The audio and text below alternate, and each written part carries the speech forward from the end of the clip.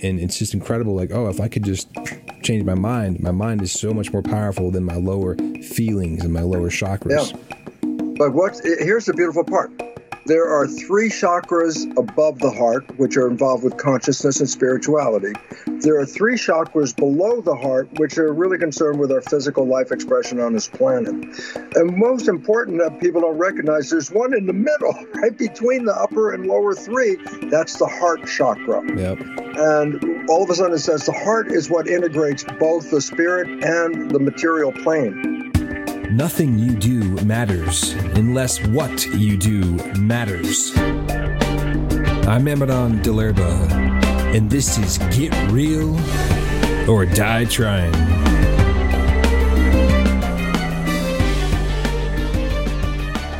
How we doing, tribe? Amadon Delerba here at Get Real or Die Trying podcast. This is episode 36, and I'm very excited to be sitting down, virtually of course, with Dr. Bruce Lipton. I have had the pleasure of reading and studying some of his books the last few years, and I've known about him longer than that. And so I'm just, very excited actually to have you on my show, Bruce. Thanks for coming on. I am excited to be with you. I really appreciate what you're doing, bringing information to the world that is in desperate need of some news stories because the current one isn't working right. You're absolutely right. I just wanted to let our audience know real quick about you. I'll read a little tad bit from your website here. Bruce Lipton is a PhD. He's an internationally recognized leader in bridging science and spirit, which I really personally love. He's a stem cell biologist. He's a best-selling author of The Biology of Belief, and he's the recipient of the 2009 Goya Peace Award. He's been a guest speaker on hundreds of TV and radio shows, as well as a keynote presenter for national and international conferences. And now you can add the Get Real or Die Trying podcast. Put that on your website. So anyways, I've been, this book right here, Biology of Belief. I've seen that. Yeah, I think you have. I've seen that book around. It's been around. I love this book. It's a book that you can kind of study. You don't just read it once and then, put it down and say, oh, you read it. And it's just a lot of great information. Little preference about me. I'm a student at the University of Ascension Science in the Physics of Rebellion, which is a spiritual university being built here in southern Arizona. It was actually founded by my parents, who are both spiritual teachers and writers as well. And there's a lot of parallel teachings, and we actually use some of your material as curriculum in our adult schools, in our evening classes where we do spiritual study. I love that. Yeah, and so that's really how I started learning about you, was in our classes. And I was like, wow, this stuff is really in line with our spiritual teachings and some of the writings and the revelation information brought through my father, Gabriel of Urantia. So very excited about that. And like I said, I've been kind of studying this on and off for years and still learning. So I'm excited to have a conversation. And just getting prepped for the interview, I went to your YouTube channel and checked out some of your, videos and some of your recent stuff. You have a lot of fun ones there. It looks like I appreciate that you have fun while you're bringing new information to the world as well, because that's what it's about, For the audience who's not aware of Bruce, one of my things that I appreciate about Bruce is the merge of spirituality and science. And we here at the University of Ascension Science call that Ascension Science, and that's really the fusing of spirituality concepts with science, which really needs to happen, because as you're very familiar, in the world of science, there's a huge separation of spirituality and science, of consciousness and science, and it really does a harm to the evolving consciousness. And I think a lot of your research, and we'll talk about that over the years, has helped to bridge that gap, which is just fantastic. I wanted to start out, talking about just maybe you could kind of, for the audience, give a broad kind of summary of the concept of biology of belief and the research. And I know you could talk for hours on it, but basically the essential understanding that our thoughts control our reality more than we realize, and that there is now science to back that up. Well, let's start with the strong science, quantum physics. The most valid science on this planet. There's no other science been tested or proved to, be more truthful than quantum physics. So right away, if we're going to argue with the science, not quantum physics. And quantum physics principle number one is consciousness is creating our life experiences.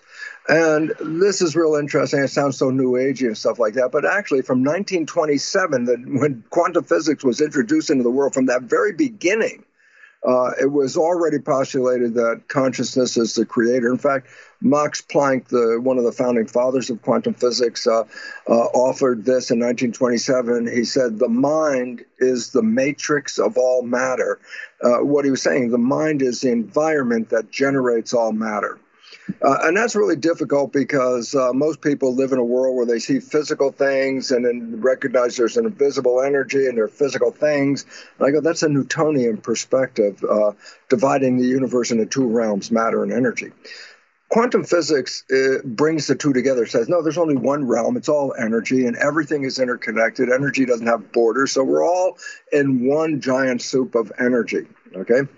And the belief, of course, is consciousness is creating this life experience. Well, when I was doing my research on stem cells 50 years ago, I was cloning stem cells. And stem cells are embryonic cells that are in our body to replace the cells that die every day. So we have all of us have stem cells right now. If you're listening and watching, you have stem cells, because if you don't have stem cells, you would have died a long time ago.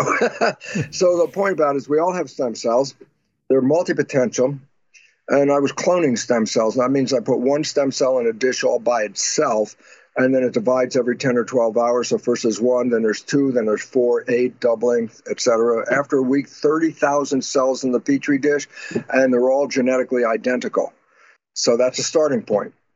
And then I say, okay, put those cells, split them up into 3 Petri dishes. So there are 3 different Petri dishes, but they're all genetically identical cells. I changed the chemistry of the culture medium a little bit. The culture medium is the environment in which the cells grow. And we're going to get to this because it's profoundly important. Culture medium is the laboratory version of blood. If I'm going to grow human cells, I say, what's human blood made out of? And then in the lab, I try to put that together, formulate a culture medium based on that.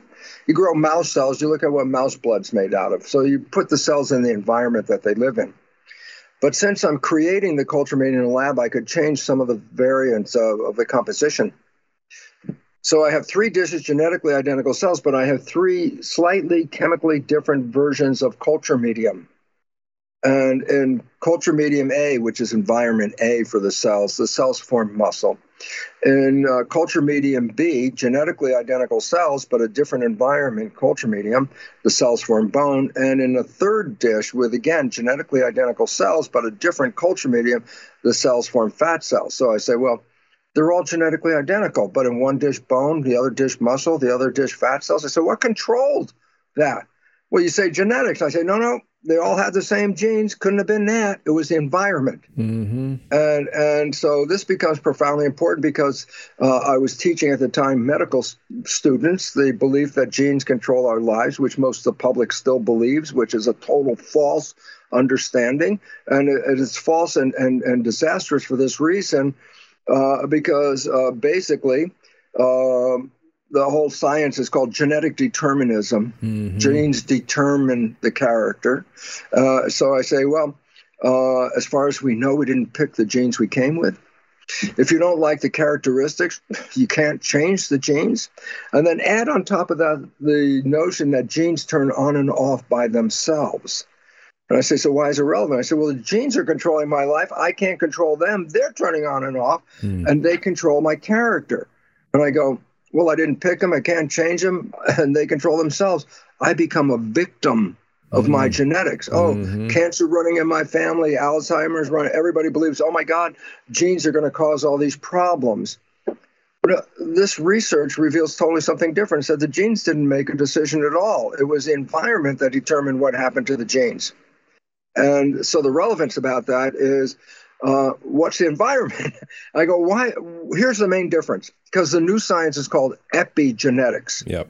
That's the science I saw in the Petri dish. What does it mean? Genetically identical cells, but in different environments have different fate. Basic point was the genes didn't make this decision. The environment made this decision. Mm-hmm. I go, so why is it relevant? I say, the conventional story, genetic determinism, the environment's not involved. You're just a victim of the genes running in your family. And as a victim, you have no power. Genes are going to do this. You're going to get cancer. Fine. I go, and what about the new science, epigenetics? Well, epigenetics is what happened in the tissue culture. It said that the environment was controlling the fate of the cells. And I go, so why is that so relevant? I said, well, because we can change the environment. We can control the environment. That takes us from victim to master. We are masters of our own genetics if you understand the mechanism of it. Yeah. If you don't, it basically comes out. How does it control that? Maybe that's the bigger issue. I go, let's go back. I have cells in a plastic culture dish, and the environment is culture medium, which is representative of blood. And now I give you the breakthrough, and the breakthrough is this. A human is a skin-covered petri dish with 50 trillion cells inside with the original culture medium, blood. Yep. And so it doesn't make a difference if the cell is in a plastic dish or a skin-covered dish. It's still controlled by the environment. And I go, so the relevance about that is, well, we control that environment. I say, well, how? I say, culture medium, blood in my body, the chemistry of the culture medium is what controls the genes. That's what happened in a plastic dish, but it's the same in a skin dish. I go, here comes the whole thing coming down, and it goes like this. Well, my blood is the culture medium controls the fate of my cells. I go, yes, it is. And I go, it's the chemistry of your blood. And then I go, well, who's the chemist? I go, the brain is the chemist. It puts the different chemicals into the blood. And then here goes the biggest one now is, what chemicals should the brain put into the blood? And then all of a sudden it goes, oh, whatever picture you hold in your mind, the brain translates that into complementary chemistry. And that chemistry goes into the body and paints the body more or less to the image of what was in the mind. Positive thinking gives me a positive, healthy aspect. Negative thinking can cause me to die. I could get sick from negative thinking. Yeah. And I say it's the thinking that adjusts the chemistry. Yeah. And then the bottom line comes this.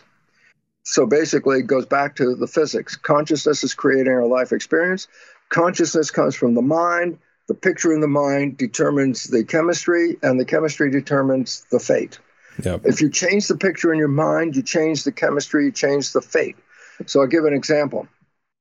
If I have a picture of love in my mind, the brain releases complementary chemistry, dopamine, pleasure, oxytocin, bond with your loved one, growth hormone, which does exactly what it says. It enhances your growth. And that's why when people fall in love, the chemistry of the brain going into the blood, the culture medium, enhances vitality. People glow when they fall in love. People are healthy when they fall in love. It's not an accident. It's the chemistry of your culture medium. Mm-hmm.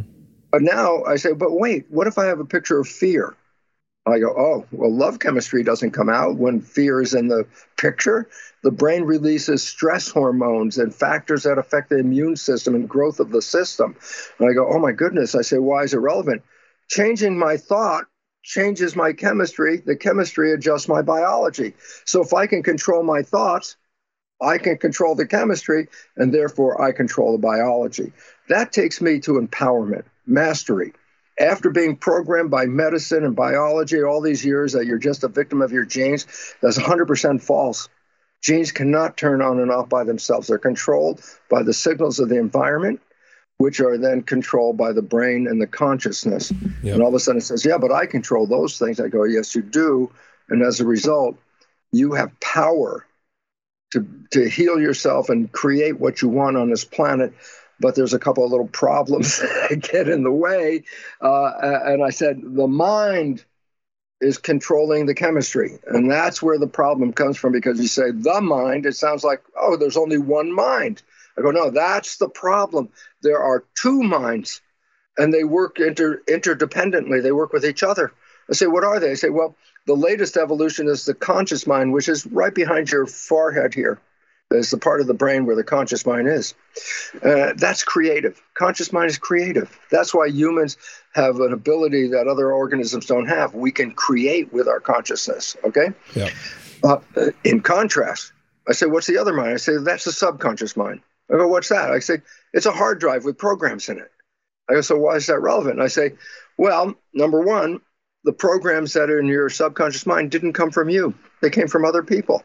Yeah. I go, why is that relevant? Because whatever programs you got from other people didn't answer what you wanted in your life. It wasn't what you were looking for. That's what other people's minds were looking for. Yeah. Most of the programs that are downloaded are disempowering. Yeah. And I go, here's why there's programming and how you get it and why it's disempowering. The idea that the cultured cells that I showed, the environment controlled the fate of the genetics, which is the fate of the cells. And then I say, but that environment is interpreted by the mind. And then I say there are two minds. And I say, when the conscious mind is running the show, the creative mind, the advanced one, that mind is creative. It has wishes and desires. What do you want? Love, health, happiness, great job, all these. Yeah, that's creative conscious mind. I go, what about subconscious mind? I said, hard drive. Okay, so parallel. The brain is a supercomputer in a sense. It's the most powerful computer we know on the planet. And I go, so why is it relevant? I said, it has the same subunits and functions as a silicon conventional computer, but it's a carbon-based computer. I go, so what? I say, go to the store, buy a brand new computer, bring it in here right now. I say, push start, the thing boots up, and I go, great. And then I say, now do something. Make a drawing, write a spreadsheet, write a story. And you can't do it. I say, you got a brand new computer. Yeah. Not until I download programs can I use the computer. So you download the programs and then you can type putting information into the computer. I say, so why is it relevant? A child's brain can boot up in the last trimester of pregnancy, but it's got no programs. It can't use it without a program. So the first 7 years of a child's life, the brain is operating at a vibrational frequency, which means putting wires on a person's head, electroencephalograph, reading their brain function. The vibration of a brain of a child under 7 is not at the level of consciousness. It's at a lower vibration called theta. I go, what's theta? Character, imagination. This is how kids, they ride a broom and it's a horse and the mother says, give me the broom. But the kid, it is not a broom. In the imagination, that is a horse. Or they have a tea party, they pour nothing into the cup, drink the nothing, and talk about how the most fabulous tea they ever just had in their life. Imagination. But it's also hypnosis. Mm-hmm. I go, so why is it relevant? I say, how many rules does it take to be a functional member of a family and a community? Oh my God, there's thousands of rules. I mean, just simple point. How a father talks to his own child is not how the father talks to the neighbor's child. It's not how the father talks to the mother. It's not how the father talks to the neighbor. It's not how the father talks to the policeman. I go, geez, all of a sudden it's like half a dozen different ways of talking just to deal with a circumstance. I say thousands of rules. How does a child learn the thousands of rules necessary to be a functional member of family and community? The answer is first 7 years of life, brain is operating at theta, which is hypnosis. I say, so what's the function? Watch the mother, father, siblings, and community. Watch them. It's like a video camera. I observe their behavior and I download it. That's where I got my program from. So my programs, your programs, our programs, they didn't come from us. They came from other people. Did they have your wishes and desires in mind? Probably not. So I say, why is it relevant? Well, their programs aren't going to take you to where you want to go. And in fact, most of the programs that we download are disempowering, more than half. Let me jump in here because you just covered so much. So you're good though. You can go on a monologue probably for hours, but just to circle back to a few points, so our listeners can grab bring us up to date. Yeah, so the listeners can grab a few tidbits. Yes. So essentially, our thinking is so important, and this is the science that. We're not raised in American culture and Western medical science and all this to really give a lot of power to our thinking until recently. And this is what you're calling the new science. And, we study this too. And my father calls it thought science and the science behind thought and how powerful it is. And you mentioned about cloning the cells. And in one of your videos I saw online, you popped up a video of you and you cloned yourself. And you had a bunch of little U's and everybody was yelling. And you were talking about disharmony in the cells and how that disharmony causes disease. And I think that's a really big and important fact that you touched on in your monologue there too, about the fact that there has to be harmony on a molecular, structural, atomic, cell level in our bodies. And that that actually starts in the mind and in the thinking, and that our belief and our thinking controls our cellular reality. And for those of us who understand that, it's so freeing and empowering. But you see that getting the knowledge of it, like, is one thing. Then practicing it in our day-to-day life is another. Thus enters in the spiritual need and values for discipline. You mentioned self-control, and these spiritual aspects of maturity that we have to bring in to then apply the knowledge. Because anyone can attain knowledge, read it, and know something and have the intellectual understanding. But then to apply it in their daily lives takes more than just knowledge. It takes spiritual awareness, presence, consciousness, discipline, commitment, awareness, And so that's kind of where I like to, there's jump in. Yeah, that's where I jump in, because I'm not a scientist, but I can read the science. I can really love it. It can stimulate me intellectually. I can agree with it, and then I have to figure out how to take that and put it into a tangible lifestyle for people. Absolutely. So how can I meet a young man in the street who's struggling with negativity, who thinks he sucks and his life is so horrible, and how can I tell him everything you just said in a way that he can understand? Which is, I can do that, and people can do it in different ways, and that's the interesting thing about science is that, certain minds can understand it better than others, but everybody can understand the heart. And I like that you touch on that too, in the heart and the soul and the need for human connection, the need for human growth and positivity. Anyone can understand positivity, really. And so understanding the positive thinking, and in my own life, I have to apply this. I'm a victim too of my own wrong thinking all the time, and my negativity, and I have to constantly catch myself. We're all there. And we're all doing that. Another thing you touched on too, I think is really important. The very beginning of your monologue, I'm calling it a monologue, is that we're all victims. The way science teaches us, the myth and the wrong teaching is that we're all victims of our circumstantial reality, of our genes, of our genetics, and flipping that and taking accountability and responsibility for ourselves and realizing we're not victims, it's very freeing, but it's also scary for people. It's scary because all of a sudden they are more in control of the reality than they thought they were, and then that means they have to take responsibility to change. Big word, responsibility, and that's the dropout word for our civilization. Dropout responsibility, and we have what we have today. Yeah. Nobody's responsible for anything. And just like I go, what are you kidding me? Nobody wants to be. Everybody's running from responsibility. Yeah. Yeah. Well, let's go back to this point. The consciousness comes from our mind, creates the chemistry that controls our genetics and behavior, and that fits the quantum physics story. Consciousness is creating this reality. Okay. Now comes the bigger problem, and the problem is this. There are two parts to the mind. They're interdependent. They learn in different ways, and they have different functions. The latest evolution, the conscious mind right behind your forehead, is the creative mind. Yeah. That allows us to have imagination and creativity. The subconscious mind is the hard drive in a computer. And I go, so what? I go, well, here comes the monkey wrench. Let's just bring it right out up front here. And I go like this. When we're in the conscious mind, then our wishes and desires are running our biology and our genetics and who we are and what we do. But when we start thinking, and this is where the problem comes from, is because the conscious mind has two A-B switch. A, it could look out the window and see what's going on and handle it. But the conscious mind can think. And I say, well, so what? I say, looking out the windows, being awake and alert, thinking is going inside. Answers to thinking are not out here. Thinking is an inside job. So I say, so what does that mean? I said, if I take my conscious mind, I'm going to start thinking. It's not going to be looking out anymore. It's going to be looking in. That's where the thoughts are. I go, why is it relevant? Well, consider the body a vehicle with a steering wheel. And I say, when the conscious mind is in charge, the conscious mind's got its hands on the wheels and is driving us toward wishes and desires. But if the conscious mind starts thinking, it lets go of the wheel because it's not looking out anymore. It's looking in. So it's not paying attention to what's going on outside.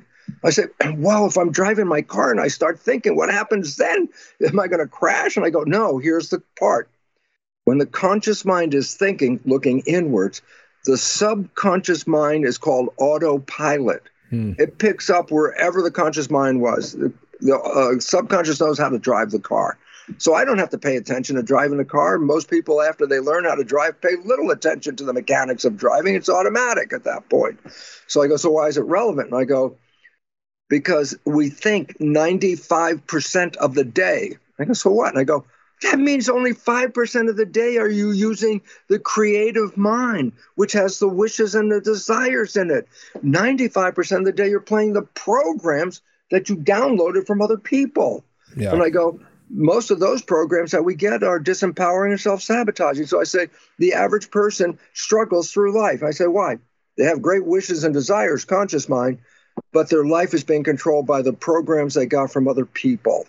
And all of a sudden, when that happened, then the life is not in their control anymore. Their life is in the control of the program. Yeah. The Jesuits, for 400 years, the Jesuits have told their followers, give me a child until it is 7 and I will show you the man. I go, what the hell does that mean? I said, they've been telling you for 400 years. If I can get your download period, the first 7 years, and download information into that, then 95% of the rest of your life is coming from that program. Mm-hmm. You become whatever I downloaded you to become. So important, yeah. Yeah. And so basically that's the true story. It basically says your life is not under your control when you are operating from subconscious programs, because you're operating from beliefs and behaviors you downloaded from other people. Yeah, let me jump in here with Please. You mentioned the culture, blood being the culture for the cells. And if we zoom out from the micro and go into the macro, if you look at an actual existing culture and that each human being is a cell, and the culture that we live in at large, what kind of culture are we living in, which is very sick all over the world. But it's self-destructive. That's why we find ourselves and here. I think you talked about, in your book, you had a quote about, just wanted to read, which ties in about the importance of connection. Oh, this might be it. Oh, yeah. This is your quote. That's from your book. I took it from your book. This is from The Biology of Belief. You may consider yourself an individual, but as a cell biologist, I can tell you that you are in truth a cooperative community of approximately 50 trillion single-celled citizens. Now, that's true. You talked about that, but I was thinking about the fact that, again, the macro, every single human being is part of that trillions of cells. So we're all cells on the whole planet. And if we can have that kind of global consciousness of community, collective consciousness, it's amazing how we could just erase these separations, whether it's religion, dogma, sexism, racism. These are all programs. And these are all programs. And that the culture that we live in, the culture is the planet, and we live in sick cultures. Our cells are not actually thriving because the culture around us is so sick. And I think, in my personal life, I am blessed to live in a community, so it's literally a subculture. I live in a spiritual, intentional community with 100 people from all over the world, founded by my parents. And when you have people from all over the world living in harmony, in collective consciousness, learning together, unified in spiritual truth, believing in a loving creator, that connection and that, the culture that we've literally created, and we're all individual cells living in, is in harmony. And so we have this collective consciousness. So it's interesting because there's the individual consciousness that controls our bodies and how we feel and how we think. But then there's the collective consciousness, which creates the super consciousness, which really comes from the creator of how we all conduct ourselves. And on a global level, if we could get that, and I think you might have touched on this in an interview with Jeff Smith, who I also interviewed, that I saw on one of his programs, that, there was an excitement that you personally had about the global pandemic, and that this is the time for collective consciousness to really connect into, it's an opportunity for higher understanding. And this is a time for human beings to really come out of kind of the old myths. Some of those old myths that you talked about, the 4 main myths that I saw in one of your videos, is, the Newtonian universe, that genes control our biology, which you touched on, and then the Darwinian theories of evolution is driven by random mutations, and that evolution is competition. And I like that you mentioned something that really stood out to me in that video. You said that the root word of competition is to strive together, I believe. That's the real original definition. And that really struck me because I've always said, and sometimes failed to live, that we're coming out of the age of competition and into the age of cooperation. But when I understood that the root word of competition was to thrive together, I was like, wow, that's really cool. That's like what community is, and that's what a healthy culture is. But, the world is so competitive, and all that competition and all that ego makes us all sick. Human beings are sick from their own wrong thinking. And so I just wanted to ask you, to me, when I really start studying this, it's like for someone to truly be healthy, not only do they have to have this personal understanding and apply it in their lives, but they have to actually live in an environment around them where others are doing the same. Otherwise, they are in some sense going to be affected by the negativity of everybody else's lack of consciousness. And so people have to band together. They have to surround themselves with people who are on the same page, the same consciousness level. And that can be difficult. Like, when you start really raising your consciousness and then you're living in a neighborhood where people don't even come close to that understanding, the sense of community is needed. And how do you in your life find that community, or how would you encourage someone to? Because I think whenever you're on the forefront of leading science, it can be a lonely place. You talked about Copernicus when he discovered that we actually revolve around the sun. I mean, the church went nuts. He was like, ostracized, and he was like crazy. But they loved his data. They used his science, but they couldn't acknowledge of how he found that science.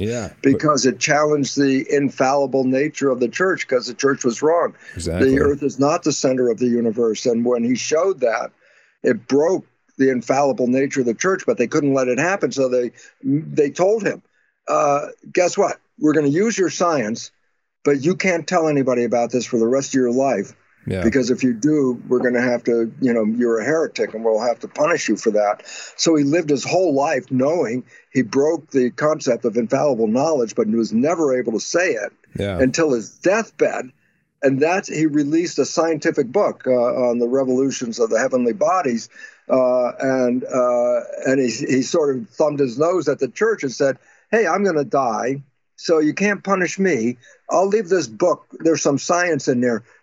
Challenge that. And that was the beginning of what is called the modern scientific revolution, because he broke the character of infallibility and said the church is not infallible. Yeah, and what I was getting at too is that new science and new spiritual concepts often are not accepted immediately. And they usually always rock the boat. They shake it up. They're like mind-blowing to people. And it destroys, like you said, these huge myths that we live by. And that's what I appreciate about the biology of belief. Or in the book there, it really illustrates some of those myths and how it's really shaken up medical science, but also just conduct, of how we think and operate our lives.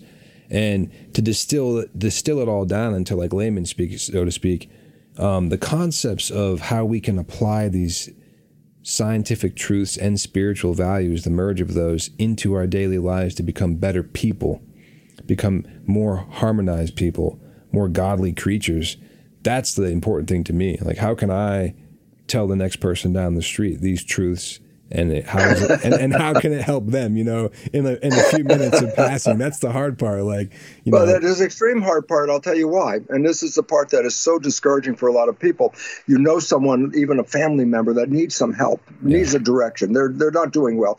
And you go out of your way to help them and give them information and support all this stuff. And it doesn't change. They still do exactly the same thing. And that upsets people, because you're compassionate. I want to help my fellow. And they're not paying attention. I go, you can't help somebody unless they're willing to, or asking for help. So if somebody's not doing something, in a way of life that supports them, and you go and try and help them, and they didn't ask you, then you just wasted all your energy, all your words, and everything. You cannot change somebody who's not willing and ready to make a change. And that's a big problem, because humans do have compassion as part of our understanding to help people. But then you have to realize, if they're not asking for help, then you could be just wasting all of your time, because they're not open to making a change. And the beautiful part about reading this biology belief stuff is, well, I was writing biology belief, and I'm talking about the fact that our own consciousness is shaping our own biology. But then I also recognize a very important factor as I was writing it, and I go, yeah, but there's collective consciousness, and that all of us are creating a consciousness in the field. And in fact, a lot of people think that whatever's going on in their head, their mind is stuck in their head. It's inside. My mind is in here, private. I go, no, it's not, because I can read your brain function with something called electroencephalograph, EEG, wires on the head. But I can also, using a newer technique, read your brain activity with a probe out here, not even touching you. It's out here. I go, I'm reading your mind out here? Yeah. Yes, it's called magnetoencephalograph. I go, so what is the point? Particle physics. The point is the most important thing in the world. Your thoughts are not contained in your head. Yeah. Your thoughts are broadcast to the field. So everybody's head is like a tuning fork, broadcasting a vibration. Yeah. Now, if you get a lot of people that believe the same thing, then all the tuning forks are coherent and working together, and every tuning fork is an amplifier. Unity. If I have 10 people thinking of the same thing, that's one energy source. If I have 1,000 people thinking the same thing, that's 1,000 tuning forks. And so when I realized, oh my God, culture is based on giving people a belief system, that if you get enough people to believe in the belief system, they'll broadcast that consciousness, and that's where quantum physics said your consciousness is creating this world. You get large number of people to have the same consciousness, they create that reality. Yeah. And I say, and look at the consciousness creation we have today. We're going extinct because of human behavior. And you're right, 100%. The issue is two things. Are my cells in my body living in harmony and community? And am I, as a cell in human civilization, also working with the other cells, the other people, in harmony and community? Because that's our evolution. It's not an internal evolution. We evolved, body evolved, that's already done. What we're evolving now is, I said, a human body is 50 trillion individual cells working in harmony. The next level of our evolution is to get 8 billion human cells to work in harmony and manifest a new world. And that's the physics and biology of it. Yeah, and that's really important. And in my own understanding and spiritual beliefs, that's not going to happen without a unified spiritual collective consciousness. I agree 100%. We can't be arguing about whether we're created beings or not, or if the universe is intelligent or not, or, and how do you get 8 billion people to agree? You can hardly get 6 friends to order a pizza and agree on the toppings on it. We're facing that problem right now, aren't we? Absolutely. And if you look at the world, it's become so polarized. You got with the pandemic, you have vaccine or no vaccine, mask or no mask. You had the political separations, and it's all of that is devolution. It is. All of that is taking away, because evolution is coming together in community. Devolution is break up the community. People have no power if they're not in community. Yep. An individual has no power. But when you get enough people to share the same belief, then there's power to change the world. And that's what we really need to do now. Yeah, and I want to share a term with you I think you'll really like. You talked about evolution and de-evolution. My father coined a term called spiritualution, which is the merge of the word spiritual and revolution, or spiritual evolution. Yes. So a spiritualution movement, which is that consciousness evolution. It's really the recognition of one creator, one planetary family. And within that, there's a lot of sub-understandings of how to get a spiritualution, an evolution, like a radical spiritual revolution to take place. But in that radical spiritual revolution, people have to be willing to be uncomfortable. That's another huge aspect. You have to let go. You have to let go, and you have to unlearn, and you have to actually, be willing to completely throw away everything you know. And a lot of people aren't doing that because they have their comfort zones, and frankly, they have their power in their belief systems and their cultural identity. Whether they're living in fear. Yeah, they're living in fear. And fear if you don't toxic. Follow what I say, you're going to lose your job. You don't follow what I say, you're not going to get medical attention. You don't follow what I say, etc. And all of a sudden, we all are like sheep, conforming because of the fear of what? And it all started, and you're so darn right about this, it all started with a lack of spiritual understanding. Yeah. Because the one thing that humans have different than all other animals on this planet is the reality of our mortality, that we die. Yep. No other organisms know that, okay, I'm reaching an age and I'm going to die. We know that. Yeah. I say, so why is it relevant? The fear of death is what led people to create stories of afterlife, which became religion.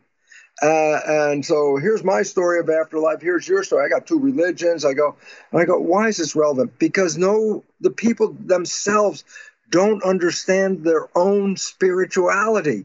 And look, I was a scientist. I didn't believe in spirituality. I was doing genes and proteins and cells and all that.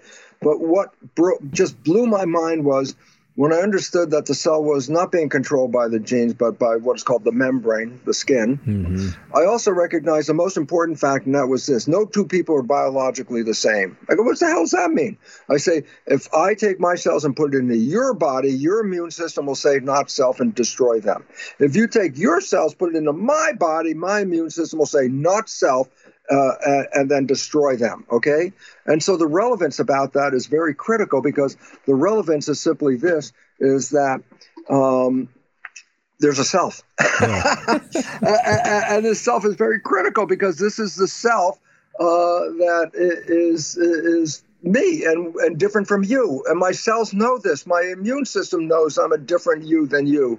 And I go, so why is it relevant? And I go, where's the self? And that changed my whole world for this reason. And the simple understanding was that the cells in my body have an identity to them, because your immune system can see they're not your cells. I say, so where's identity? And this is where my mind got blown, because on the surface of our cells are these proteins like antennas. No two people have the same set of what are called self receptors. Receivers of self receptors. We used to say it was the protein antennas that made us different. Quantum physics says no. It's the signal picked up by the antennas that your identity is coming from. I go, why is it relevant? We're a broadcast in an energy field that is picked up by my set of antennas is different than you're receiving a different broadcast. Each of us is like a different radio station on a network, you know. Each of us is receiving our own broadcast from the field. The moment I saw that was, wait, then the body is like a television set, and it's receiving a broadcast through these antennas called self-receptors. And I say, so why is it relevant? I said, well, the show, you're watching the Bruce TV doing the Bruce show. If the TV breaks, we say the TV's dead. And I go, absolutely. But then I say, is the broadcast still there? And I said, oh, my God. The body comes and goes. The broadcast is always here. We're the broadcast. We're not the body. Yeah, we're just vessels. And all of a sudden I said, I can't die. I'm not even in here. And that's the soul. That was the soul and the mind. That was it. And that was the instant of not spiritual guy. In 1 minute goes, I got it. I'm totally spiritual. I didn't go through the devotional stuff. It was science. Yeah. You finally realized that the body was just a vessel, you know. Which is, important, very important understanding. Exactly. Yeah. Exactly. So I'm immortal. I say, why is it relevant? Lose the fear. Yeah. The greatest fear we have is death. And if you could lose the fear of death, like I did it because it was science, not because someone in a church told me. I did it because I saw I'm a field playing through here. The TV comes, the TVs go, the field is here. Reincarnation, of course, is another TV shows up with the same set of those antennas. Yeah. You're back, but in a different TV. And I go, does it make a difference is it male or female? I say, no, that's a TV set. Doesn't make a difference. It's white, brown, black, red, yellow. I go, no, that's the TV set. You are not the TV. You're the broadcast. If people could own that as a truth, they wouldn't walk in fear. And if they don't walk in fear, then they have power, because fear is what takes away your power. Absolutely. And that's the problem. Yeah, we see it so much right now in the media and everywhere. They're just keeping people stuck in fear. And fear is a mind killer, and the mind controls the body. And so when your mind is stuck in fear and anxiety, I mean, your cortisone levels are always off. Your whole body's going to get sick. I mean, it's real. It's a real thing. Have you fear? Let me just add that because you brought it up, and it's really important. When you're in fear, you release stress hormones. Yep. Okay. One of the big things of stress hormones, which you just touched on, was this: the conscious mind's a slow processor. If you're being chased by a saber-toothed tiger, or you're in a car going out of control, if you stay in the conscious mind, here I am in a car going out of control, conscious mind in control. Oh, okay. But then I say, the moment the stress hormones are in the body, they cause the blood vessels in the conscious brain to constrict.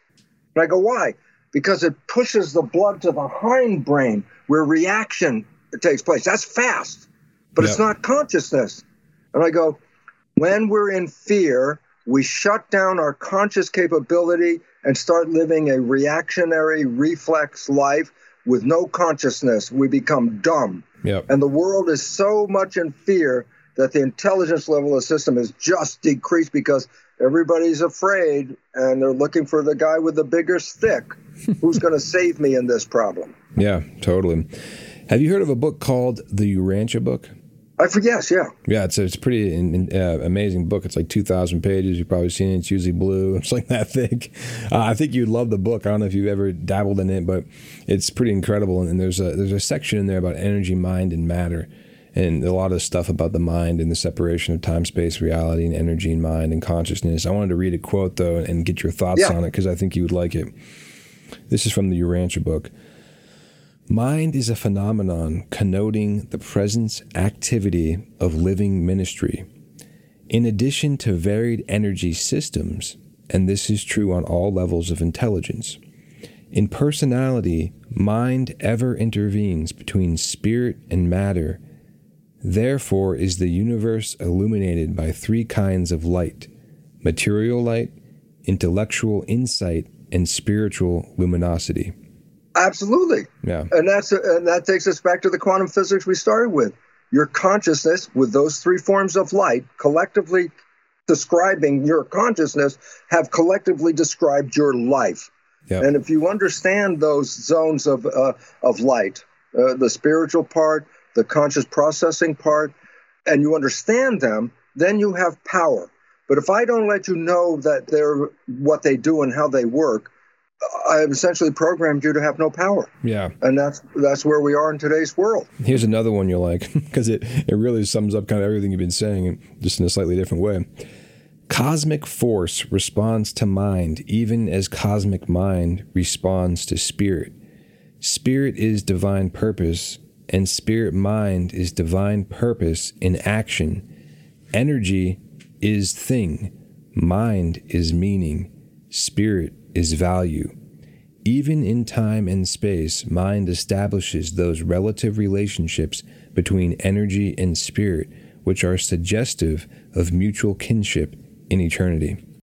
Well, this is the issue, and the fact is this: as I said, if the mind, the conscious mind, which is connected to our spiritual source, is shut down because it's thinking, then we are disconnected from our spiritual source, because at that point we're just playing the programs that were put into the hard drive subconscious in that first 7 years.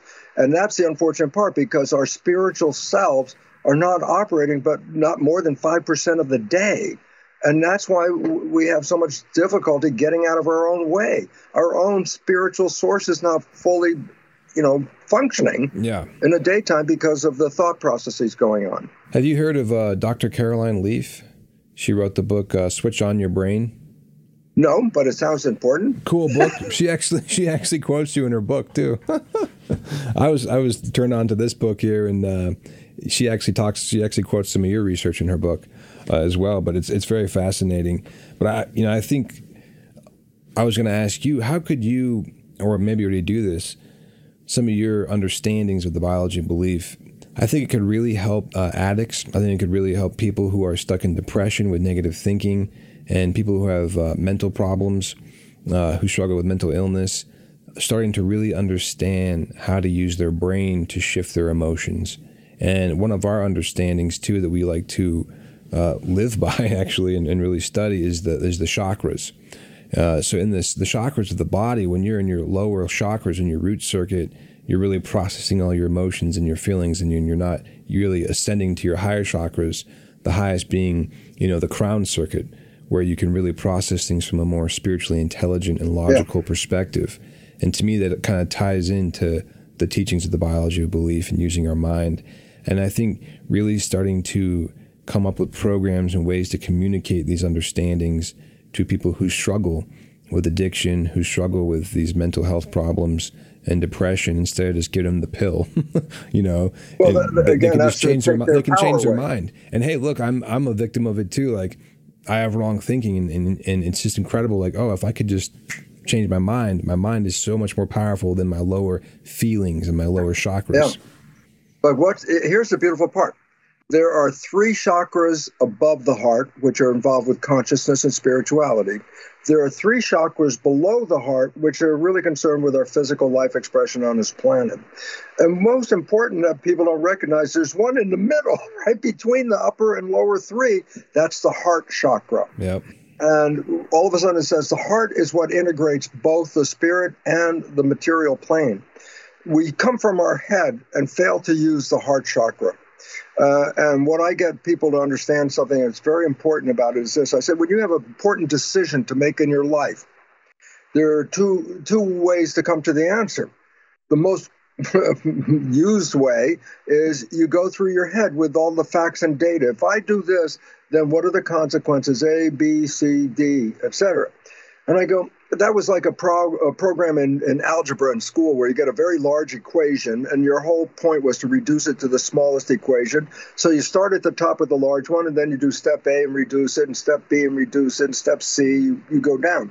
I said, if you make one error in any of those steps between the top and the bottom, the answer is wrong, okay? So I say, yes, when it's time to make an important decision in your life, go through the A, B, C, Ds, all those things.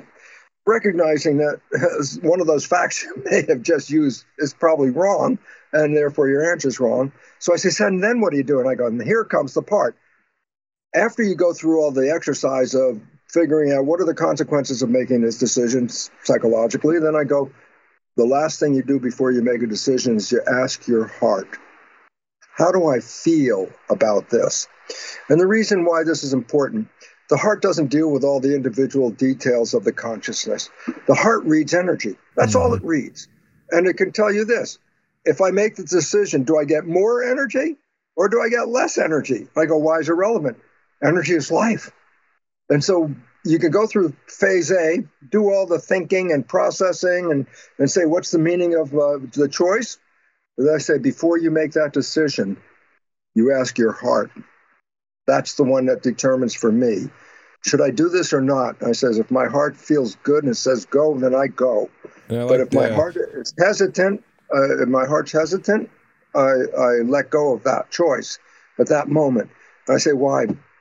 The heart just reads energy. It doesn't detail all the facts. The facts could be wrong. That's where the problem comes from in making a decision with a series of facts where only one fact is wrong and the whole thing is wrong. The heart doesn't ask that. It just says, tell me what the energy is. Yeah. If it's more energy, energy is life. More energy, that's the one I want. Less energy, that's the one I don't want. And all of a sudden it says the heart is reading everything. Yeah. And so the heart has the final answers that are the truest answers for you. It's a little more ascended than saying follow your gut, too. Follow your, the gut's been the lower chakras. Speak a little bit more about epigenetics, because that's something I study in books called the Cosmic Family Volumes here in the University of Ascension Science, and it talks about epigenetics. And from your understanding, if you were just to tell someone off the street, what's epigenetics, how would you describe that to them? I would basically say that the belief that genes turn on and off, number one, is a false belief. Genes are blueprints. That's all they are. And I say the blueprint doesn't turn itself on. It's the architect that reads the blueprint that turns it on and off. And I go, the genes are blueprints. They do not make decisions, but your mind is the architect. Your mind is the one that's creating the final image. And that mind is what ultimately controls your genes. And then all of a sudden I say, that's what epigenetics is. The mind above, epi, above the genes. Epigenetics is the mind that determines genetic activity, not the genes. A gene is a blueprint. And I say, how an architect or your mind can read that blueprint? I can get a gene is a blueprint to make a protein. That's a building block of the body. Okay, over 100,000 different ones. I go, what about it? I say, the gene is the blueprint to make that very complex protein. I go, so what? And I go, how you see the world. I can create over 3,000 different proteins from the same blueprint by the way the mind is reading the blueprint and cutting it and taping it and putting it together, just like an architect. I can read the blueprint, take my pencil, cross this out, change this, change that. I go, that's what the mind does. So I can make 3,000 variations of proteins from the same blueprint just on how I see the world. I say, if I see the world in a very negative way, then unfortunately the proteins that are going to be produced from that consciousness, that architect, are not going to be healthy. Yeah. And if I see the world in a positive way, then I'm going to manifest the best proteins to make my life thrive on this planet. Yeah, you mentioned protein a few times, and it's in your book, and I think there's a lot of new science on proteins too, that just how powerful they are and how the proteins in the body, like even just on a very base level, lack of protein, how it affects the mind function. And I think studying the cosmic founding volumes from a circuitry level, and this gets pretty big and out there real quick, but yeah, proteins are actually connected to the universe in some ways. And so understanding that our bodies and our cells are actually connected to the entire universe, and you were talking about how your body's just a vessel and it's just a broadcast circuit and you're using it to broadcast out. I think all of our cells have thousands and thousands of subcircuits that connect directly to the intelligent universe, the created universe, all the way to Paradise, what I call Havona from my understandings of reading the Urantia book.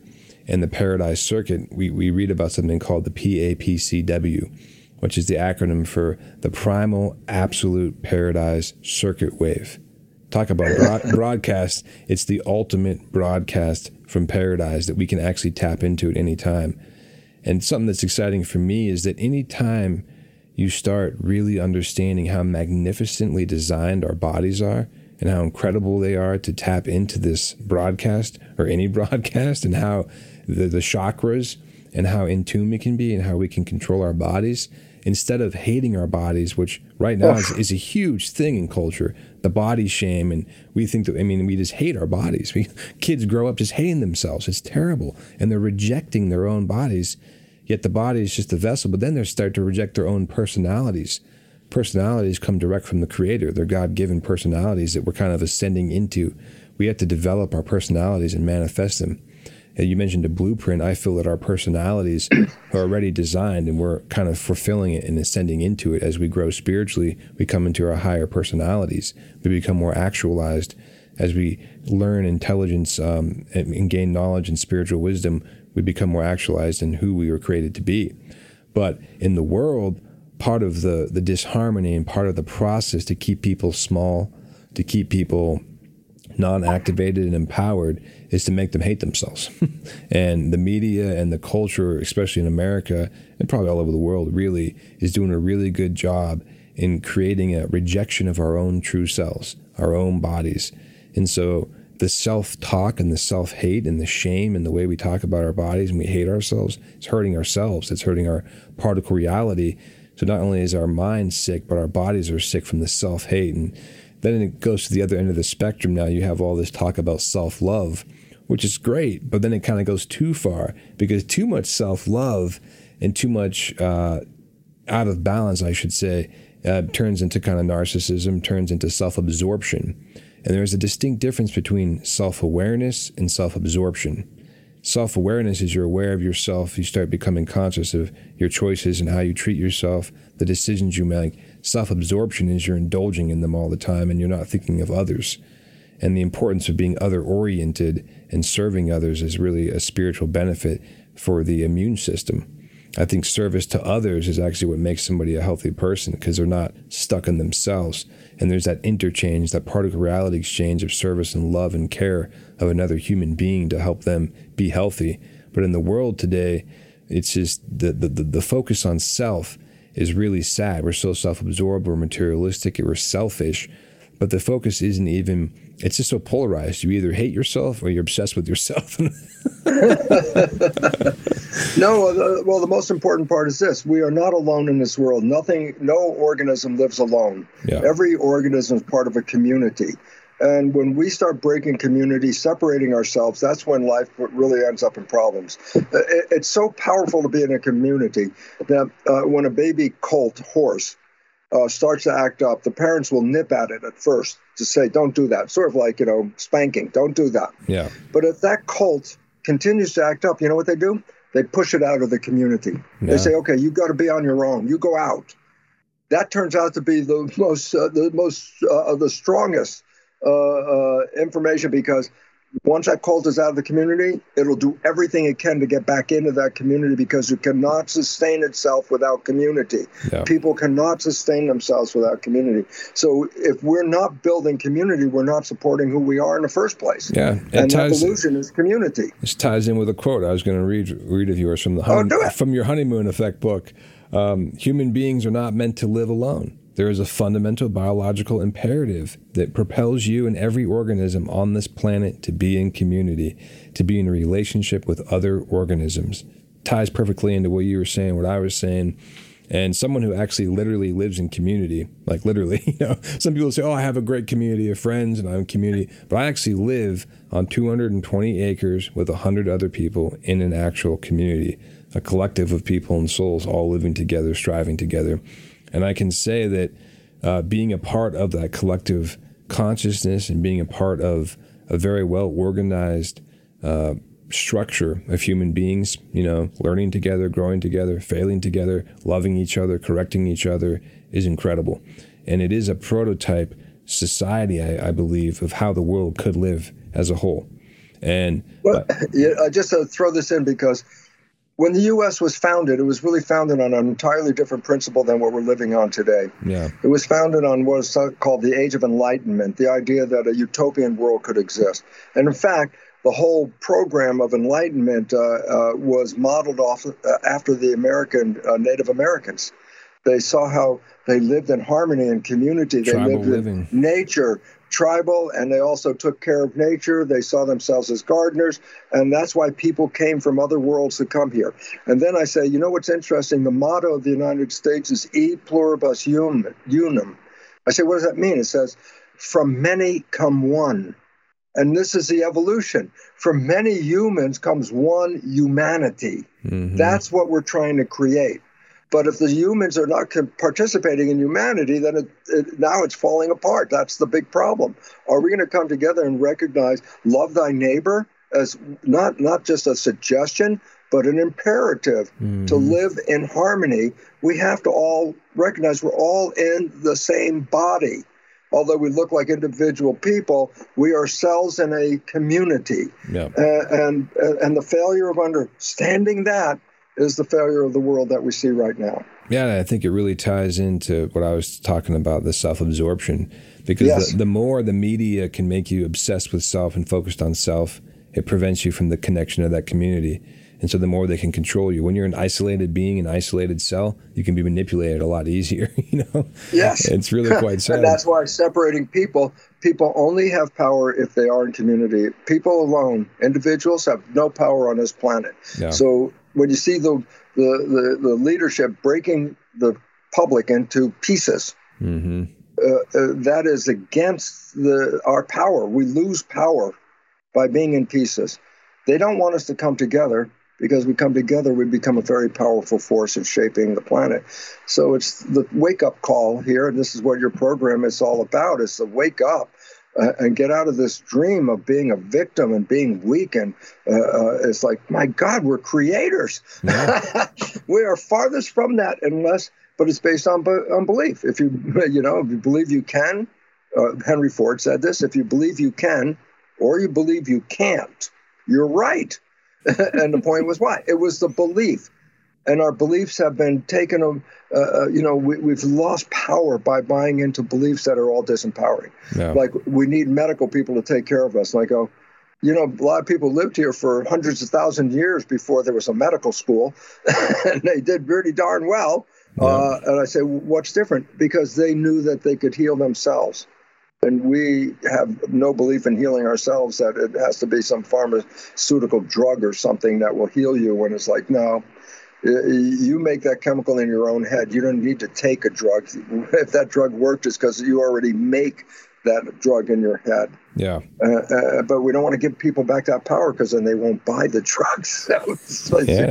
No. Exactly. Yeah.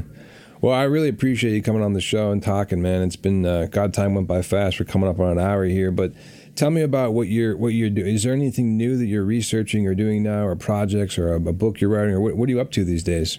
Well, now that COVID has canceled most of my lectures, my career has dramatic change in my career. Yeah. But I'm still talking to people whenever I can, doing it Zoom or Skype like we're doing right here, getting the message out. Why? Because knowledge is power. Yeah. And if they separate us and the knowledge breaks down, then we're lost because there's no power anymore. And what you're doing to me is an important role. What? Empowering people with knowledge, because that's where the power is. It's not the damn gun. It's the knowledge. And people have been so programmed to feel as victims, and a victim means powerless. We're powerless. Oh, I can't take care of my health. The doctor takes care of it. And I go, no, you're the one that controls the health. And the point about it is what? We must keep educating people in this time of it getting a little darker, bringing more and more light into this picture. Yeah. Because every person who wakes up becomes part of that bigger community that we are in, the growing community of let's be self-aware. Let's understand who we are and why we're here. And for me, that was an amazing wake-up call, because as I wasn't a spiritual person in most of my life, and then the moment I saw the mechanism of the receptors on the cell receiving my broadcast, it was like, oh my God. I am spirit. It was the aha moment. And not only was that a aha moment, but then I have to tell you the simple truth. I live in the midst of this BS belief system, in the midst of what's going on in this world. I still live in harmony with my partner, Margaret, my world I live in, the community I live in. And I find that I'm prospering in a sense of health and happiness and joy by not going out in the street and joining those other people who are being pushed and pulled by, political and pharmaceutical forces that disempower them. Yeah. You are empowered. You live in a community that is distinct and separate from the surrounding community. And so I guess the big lesson that you're experiencing and I'm experiencing is this. I'm not going in there to fight that community because they got more power than me. If I go in there and try to fight them, I'm just going to lose all my energy. I go nowhere. And the old story is, don't go in and fight the system. Go over here and build a better one. Exactly. And this is what you're doing. This is what I'm trying to get people to do as well. Get out of that system. Don't fight it. It'll suck all your energy out. Yeah. Just move outside and live a different life out here. And my suggestion to those out there is watch this show. You'll get a lot of information of what you're going to do when you get out there. Definitely. That's the important part. Yeah, I think my audience will love what you're saying. I mean, I know they will, because it's right in line with what I'm saying all the time to everybody and what my teachers have been teaching me. I've been blessed to be raised by two very spiritual people. My parents, Gabriel Urantia and Neil Emerson Chase. And so I was brought up from a young age to have that self-awareness, to have that consciousness, to realize that I'm a created being in an incredible created universe with a loving creator, and that the universe is beyond just vastly intelligent. It's designed and it's massive and it's incredible, and we're connected to it.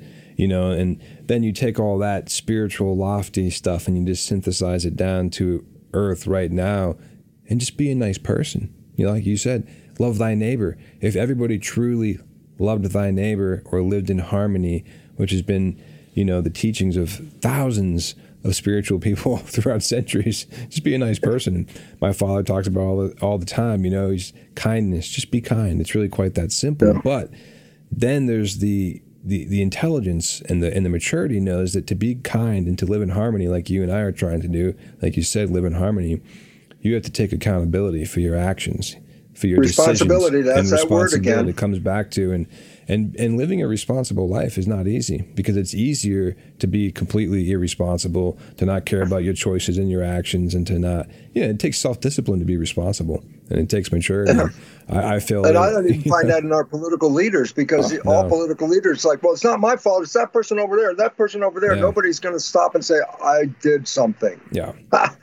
That's what we need. No honesty here, but that's the only way out of the game. Yeah, well, hopefully our conversation today will inspire some of our viewers to take the steps in their own lives personally, to get more real with themselves and who they are and what they're doing. And again, I really appreciate you coming on, Bruce. I've been an appreciator of your work for a long time. I like to thank my mother, because she's the one who actually turned me on to it. She's a great mind and writer and spiritual teacher herself. So, Yeah, hopefully we'll do it again sometime. I think I would love to. There's so much to talk about. I think we could just go for 6-7 hours straight. I'd love to be with you on that regard, but more importantly, I love it that we have an audience out there that is seeking an answer that's not present in the regular field. Definitely. And that we could help by saying, look, if you understand the mechanism, you can be the master of the mechanism. Yeah. And this is what we're both trying to do. So I want to thank you for the opportunity to let me speak, and I want to thank our audience for people considering alternative views of how to live on this planet in a much better way. Yeah, and you nailed it by saying the master of our mechanisms ourselves, because one of the taglines of my podcast is the pursuit to self-mastery. And that's what these conversations are about. And I'm on that pursuit every day, and believe me, I'm far from mastering myself. But hey, at least I'm trying, and I think you are too. So that's where it starts, brother. Thanks for your time, sir. Thank you so very much. Blessings I to you. so appreciate it. You have a good one. And thanks to our audience, because that's where the change is coming from. Absolutely. We'll be in touch, man. Blessings. Thank you. Check out my website at getrealordieTrying.com. Leave me a voicemail on anchor.fm/getrealordieTrying. Rate and review us on Apple Podcasts or any of the platforms you listen on. Be sure to follow me on social media and share this podcast with your friends. Word of mouth is a great way to share the vibe. Get Real or Die Trying with Amadon Delerba is a production of Global Change Media. And remember, pain is temporary, victory is eternal.